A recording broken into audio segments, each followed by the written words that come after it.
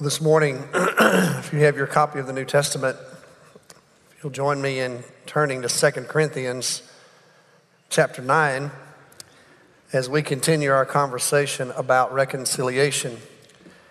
That is our theme for the spring as we are studying what it means to be reconciled. You remember that the New Testament's written in Greek, and in the New Testament, the Greek word underneath that family of English words associated with reconciliation is taken from the accounting industry in the first century, where coins were exchanged and accounts were reconciled, as it were. That word, that concept was taken from the marketplace and given deep theological meaning by the New Testament writers. So with that said, let's look at this text today. And we are in the midst of a long conversation Paul is having with the church at Corinth. This particular piece of the conversation actually starts on page 8 of 2 Corinthians, where Paul turns his attention to this collection, this special offering, and then he brings it to conclusion, this part of the conversation in our text today. I've entitled the message, Reoriented Through Generosity. So if you look with me at 2 Corinthians 9, verse 6, Paul says, remember this, whoever sows sparingly will also reap sparingly. Whoever sows generously will also reap generously. Each of you should give what you've decided in your heart to give, not reluctantly or under compulsion, for God loves a cheerful giver. And God is able to bless you abundantly, so that in all things at all times, having all that you need, you will abound in every good work, as it is written. They have freely scattered their gifts to the poor. Their righteousness endures forever. Now, he who supplies seed to the sower and bread for food will also supply and increase your store of seed and will enlarge the harvest of your righteousness. You'll be enriched in every way so that you can be generous on every occasion. And through us, your generosity will result in thanksgiving to God. This service that you perform is not only supplying the needs of the Lord's people, but is also overflowing in many expressions of thanks to God. Because of the service by which you have proved yourselves, others will praise God for the obedience that accompanies your confession of the gospel of Christ, and for your generosity in sharing with them and everyone else, and with everyone else.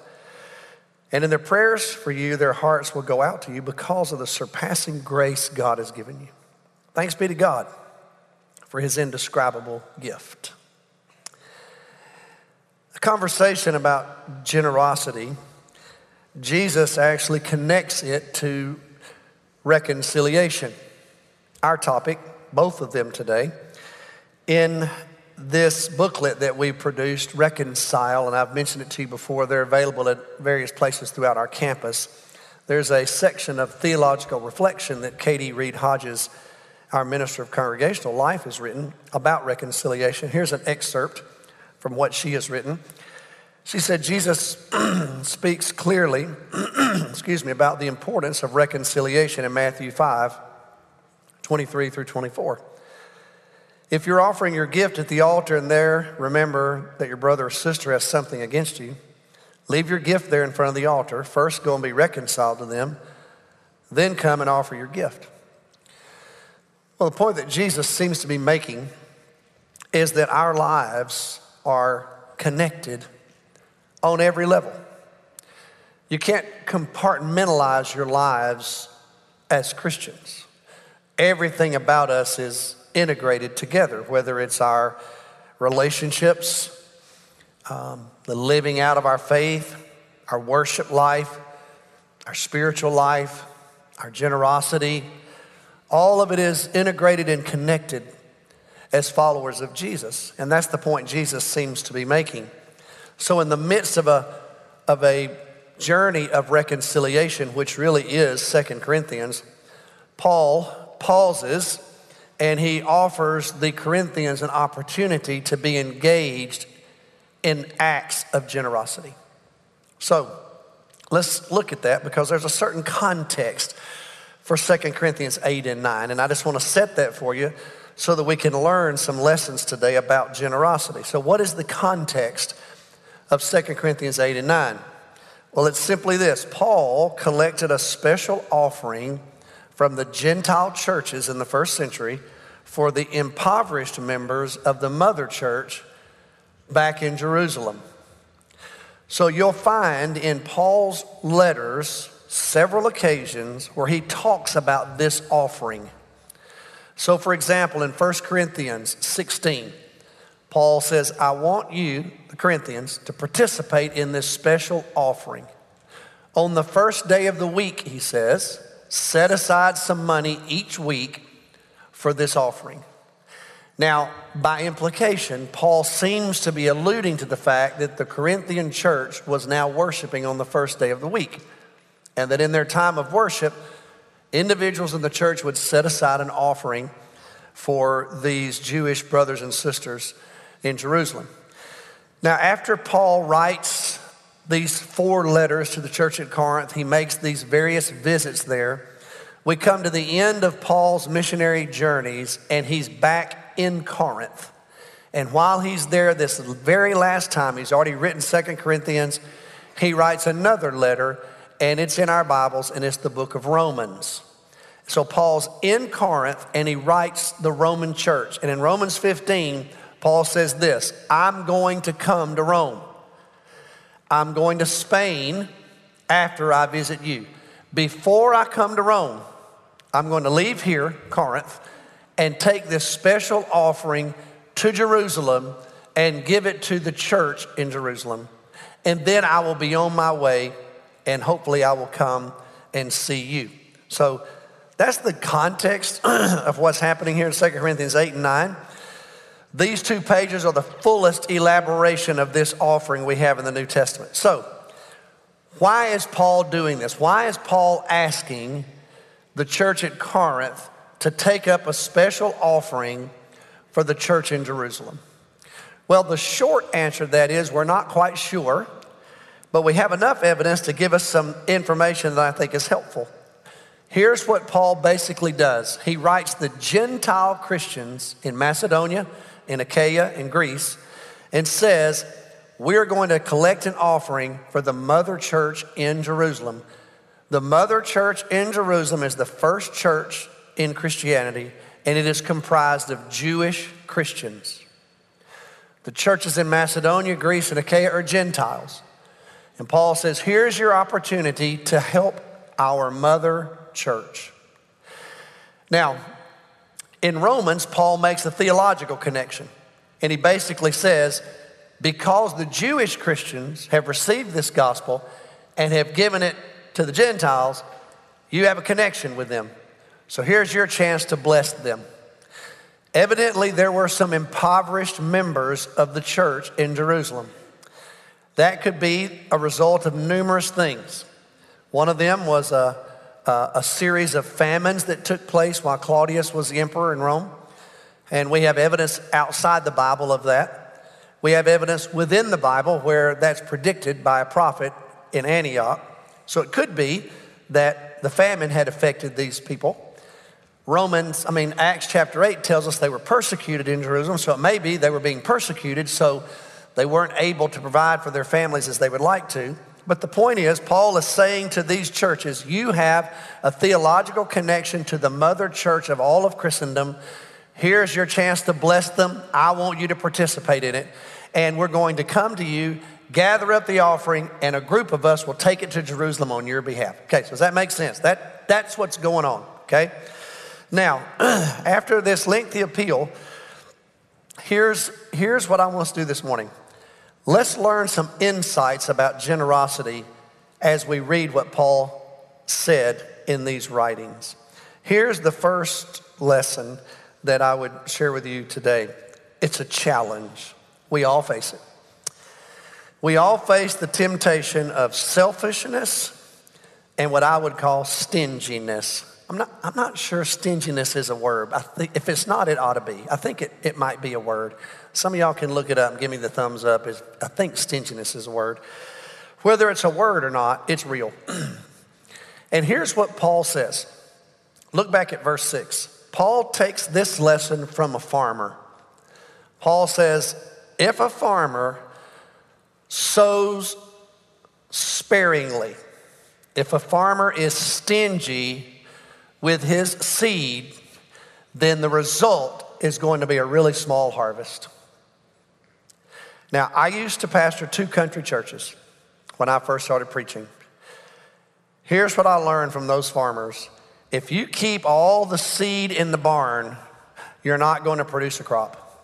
They had sense enough to know, put the seed in the ground and trust the harvest. Paul says if you do that sparingly and you're stingy with the seed, don't be shocked at the harvest you get, which is going to be a small harvest. It's just a principle out of nature.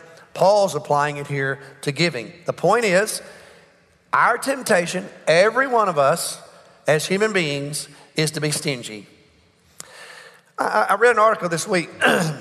Tesla is conducting a beta test right now. I don't know if y'all read this or not. And they're testing various self-driving modes for the Tesla vehicles. And they've given them names. One is called chill. One is called average. And one is called assertive. If you're in the assertive self-driving mode in a Tesla, there will be smaller follow distances, more frequent speed lane changes, and a tendency to roll through stop signs. According to Yahoo, this is what Yahoo says about it. It offers you the option of determining just how much of a jerk you want to be while driving. Well, when I read that, I thought, it's interesting. We're all born with an assertive mode operating system. The question we have to ask ourselves is just how much of a jerk are we going to be in how we live? For some people, they're very selfish, very stingy. You notice it, those of you as parents. You remember when you brought that innocent, sweet little baby home from the hospital? Parents, you remember?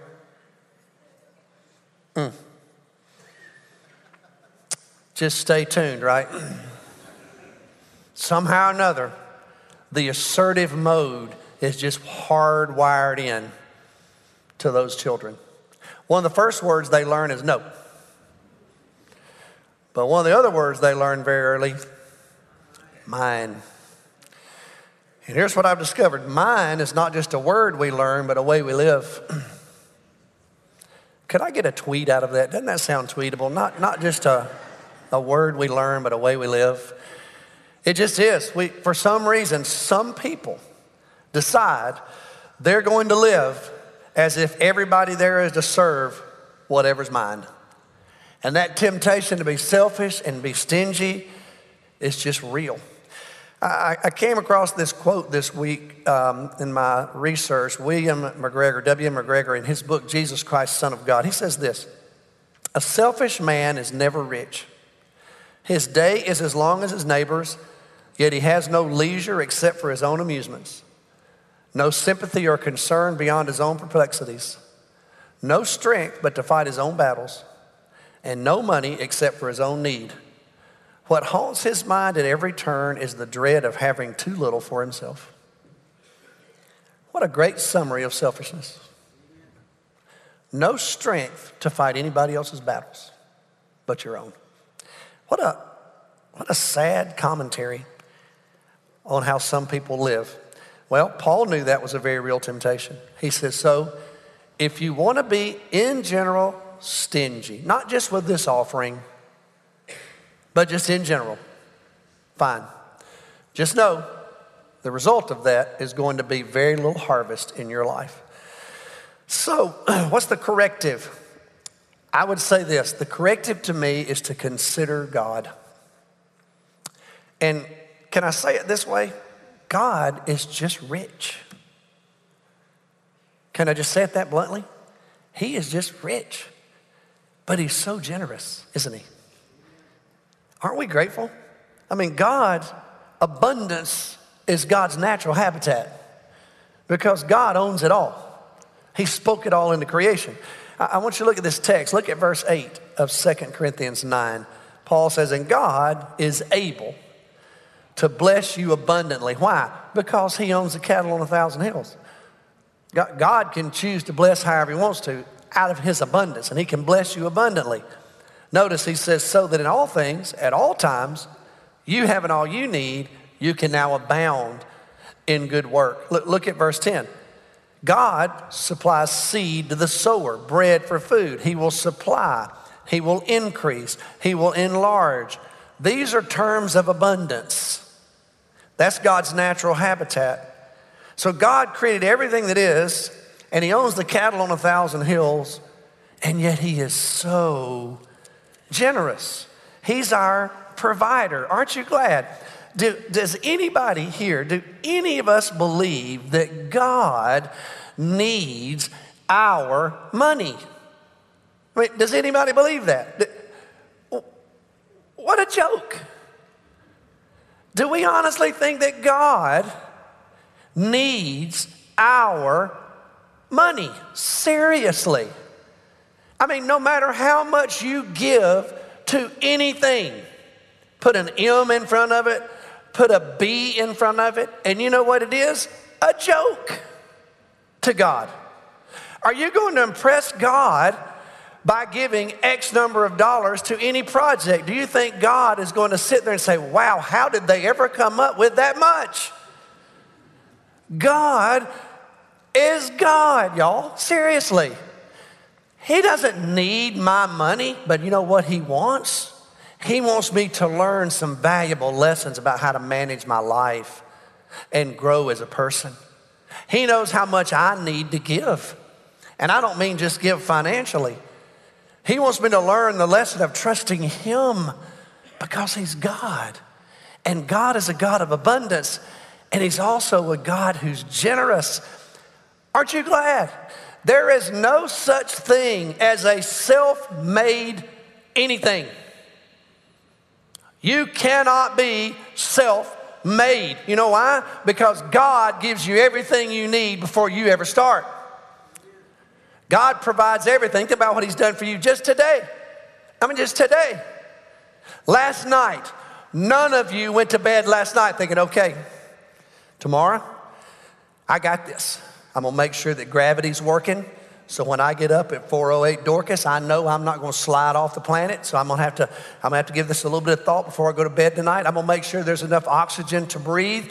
I'm going to make sure that all these neurocenters in my brain are going to be connected. I'm going to make sure that my heart is pumping just the right amount of blood out and receiving just the right amount in. So none of y'all thought any of that. You just went to bed.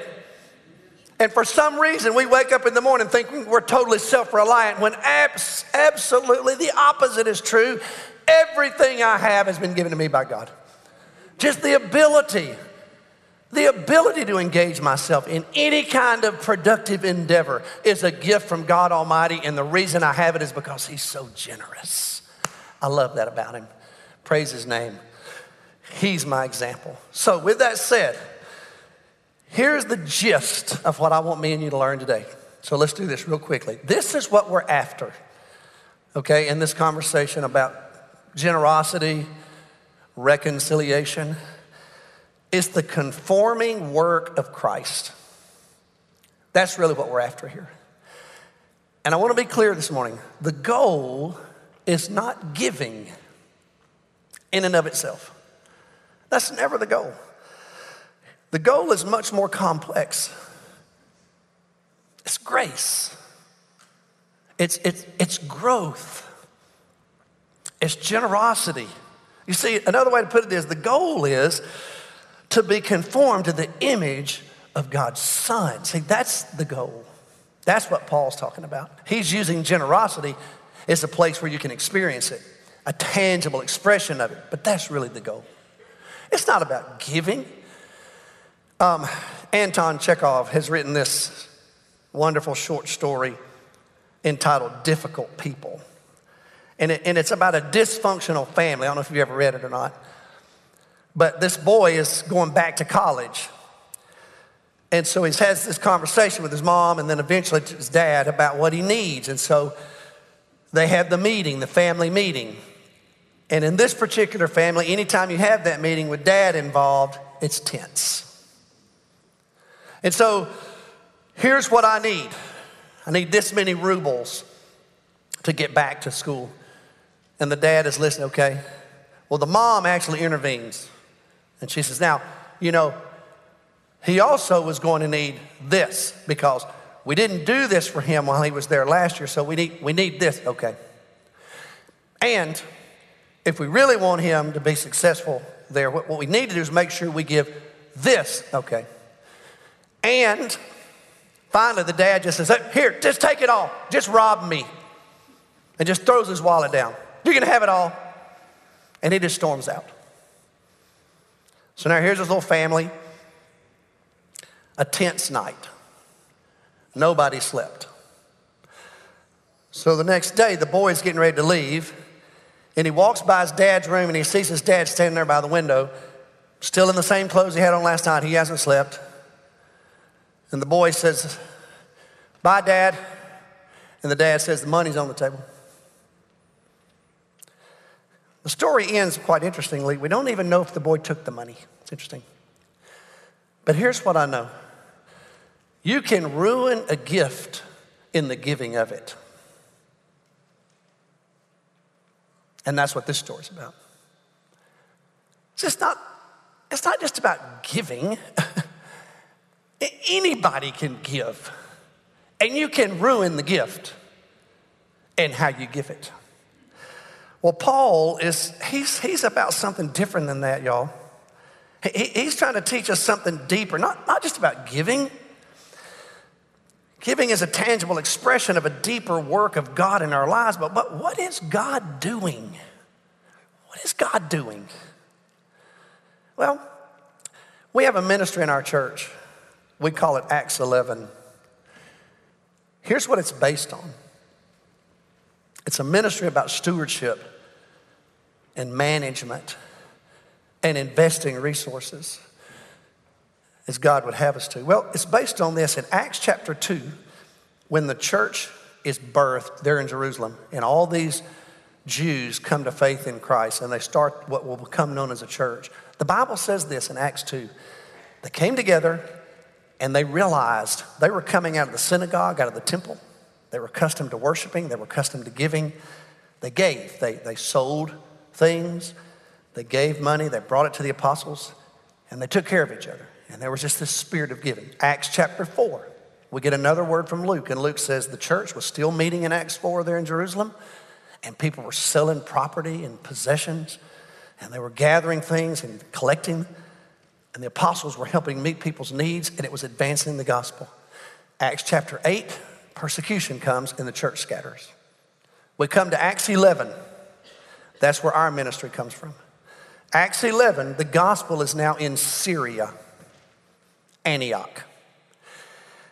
And in Syria, in Antioch, at this church in Antioch, the gospel was so powerful, so transformative, that the Jewish Christians there were worshiping with Gentiles.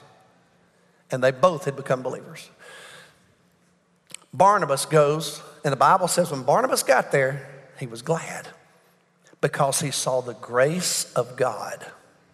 He went and got Paul.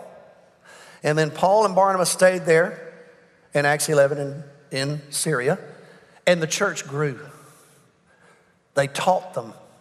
They grew as disciples. Their number grew. And then they received a message that the church in Jerusalem, the mother church, was about to go through a famine and be impoverished, and they took up an offering and sent it to them and demonstrated their generosity. So Paul was at that church in Antioch, and he saw it with his own eyes. He saw the grace of God, he saw growth, and he saw generosity. Now here he is many years later. He's a seasoned missionary, and he's writing the church at Corinth, and he says, here's what I want to see in you. I want to see in you what I saw in Antioch, basically. The grace of God. Go back to 2 Corinthians 8, verse 1. And Paul says, I want to tell you about the grace of the Macedonian churches, where Paul was when he wrote this letter. He said, these people, they're being very gracious in their giving. And the grace of God, Paul, as a matter of fact, refers to giving as the grace of giving in Acts 8, verse 7. That led Kurt Grice to write this. Kurt wrote this article in this book, Reconcile. He says a key point in this matter of generosity is described in chapter 8. Let the eagerness you showed in the beginning be matched now by your giving. Give in proportion to what you have. Whatever you give is acceptable if you give it eagerly. And give according to what you have, not what you don't have. Paul literally says, let your doing complete your willingness based on what you have. It's important that all gifts be given joyfully, not grudgingly. That's why he refers to it as the grace of giving. That's what Paul calls it. And so the grace of God is what this is about. You and I experiencing God's grace. And then what happens to us? Then we start growing and we start maturing and we start being obedient to the Lord. Look at verse 10 of 2 Corinthians 9. What's God after? A harvest of righteousness in your life. That's what he's after. He wants the right seed sown in your life so the right harvest will come. A harvest of righteousness. And then what does that lead to, y'all? Spiritual maturity. And guess what happens to spiritually mature people? They just become generous. As a matter of fact, what does Paul say in this text? God loves a cheerful giver. Now, you have to adopt a certain view to be a cheerful giver. You realize, like the farmer, when you give, you don't lose anything. You're investing, you're sowing. You know, that farmer, when he takes the seed, that corn seed out of his barn, and he puts it in the ground, guess what happens to him? He gets food to eat, he gets corn to sell, and he gets seed for next year. That's quite an investment, wouldn't you agree? You don't lose it. So when you and I give, we reap a great harvest. Well, when you choose to give generously, there's a generous harvest. Generous people, to me, are experiencing spiritual growth in every area of their lives. Miserly givers, they shrink. They become like Ebenezer Scrooge, rich and poor at the same time. There's so many people that live their lives that way. But you and I are to be sowers, givers. God gives the seed. It doesn't mean that this means that if you give, God's going to bless you materially, financially. The Bible's so much deeper and richer than that. The point is, God is going to bring blessings into your life that you can't explain when you become a generous person. This is about the kingdom of God. It means that God both works in me and through me. The generous person experiences a blessing, and then you're used by God for his glory, because blessed people, that's what happens. Years ago, I had a group of folks in my office from another country, and they knew nothing about Christianity, and they were visiting our church, and they wanted to talk with me. And one of them said, you have all these buildings. How much money does the government give you to provide for all these buildings? And I said, none. And they were very confused. We had a translator. Some of them didn't speak English. And finally, one of them said, well, where do you get the money for all of this? And I said, well, the people that you've seen there when you've come, they give the money. So the guy told them that. Well, they were, They want to know, well, who do you tell them how much money they have to give to be a part of what you're doing? No, I don't. Then who tells them how much to give? And I said, well, actually, no one. I talked about the Bible, that God has some things in his word about it. I said, but basically it's just out of the freedom of their own heart, people give their money for the work of the church. He told them that. And finally he said, why would they do that? Well, why would we do it? Why? It's the grace of God, that's why. It's not about my money. God is not calling us to become people who are foolish with our money. He wants you to be a good steward, be a good manager, provide as you need to. He just wants you to do it with a generous heart and a generous spirit that grows out of the grace of God in your own life, that produces spiritual growth that results in generosity. And y'all, it's not just about our money, it's our lives. Generosity spills over into everything. James Michener wrote Texas, that was called. Anyways, great writer, y'all familiar with him. A lady in his neighborhood was in a fundraising campaign. She knew him and she said, James, would you write these 3 or 4 paragraphs for us as a part of this fundraising effort? He said, I'd be glad to. She said, thank you. time we're on, she saw him in the grocery store. And she said, hey, I never have gotten that autograph. Let me get that to you. Thank you. She saw him a little while later. She said, you know, I never got that autograph. I said, I'm so sorry. He's here. So he pulls out a check. He said, let me just give you $1,000. So he wrote her a check. She said, I'm sorry, with all due respect, anybody can write a check for $1,000. But only James Mixter can write the article that we want. I don't really want $1,000. I want an article from you. And he was like, okay. And he did. He said the next day he dropped it off by her house, and she was so appreciative. And it ended up producing so much more than his $1,000. Does that make sense? It's not just your money. I came across this photo. Let me show it to you. Yo-Yo Ma. Y'all know Yo-Yo Ma? He was in Pittsfield, Massachusetts. He went to get his COVID vaccine. And before they'd let him leave, he had to sit 15 minutes in a waiting room.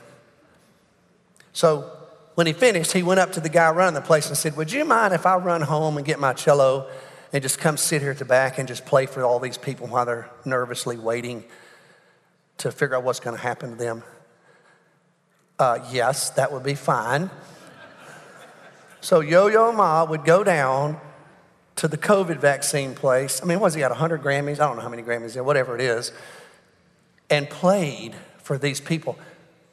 They said several people would just sit there and weep. It was so meaningful to them. You know, in the height of the pandemic, he put on these free little pop-up concerts on Twitter. Songs of comfort, he called them. It's not about money, y'all. It's about you realizing who you are and how God can bless you so that you can bless others. See, God doesn't bless me so that I can be independent from other people. He blesses me so I'll be more interdependent, and we will all be used by him for his glory, and people will praise him, and they'll be drawn to us because they'll be asking the very same question the guy asked me in my office today. Why do these people do this? Oh my goodness, let me tell you why we do it. It's because of what God has done in my life and in yours. May that be the message they see and receive from us. Amen and amen. Let's pray together. Father, we're grateful, we're humbled by all that you do for us. We recognize you as the sovereign God, creator of the universe, who owns the cattle on 1,000 hills, and we thank you for that. But we thank you, Lord, that you've chosen to share with us out of your abundance. Thank you. And Lord, may that example inspire us and challenge us to go and do likewise. And that's our prayer today in Jesus' name. Amen.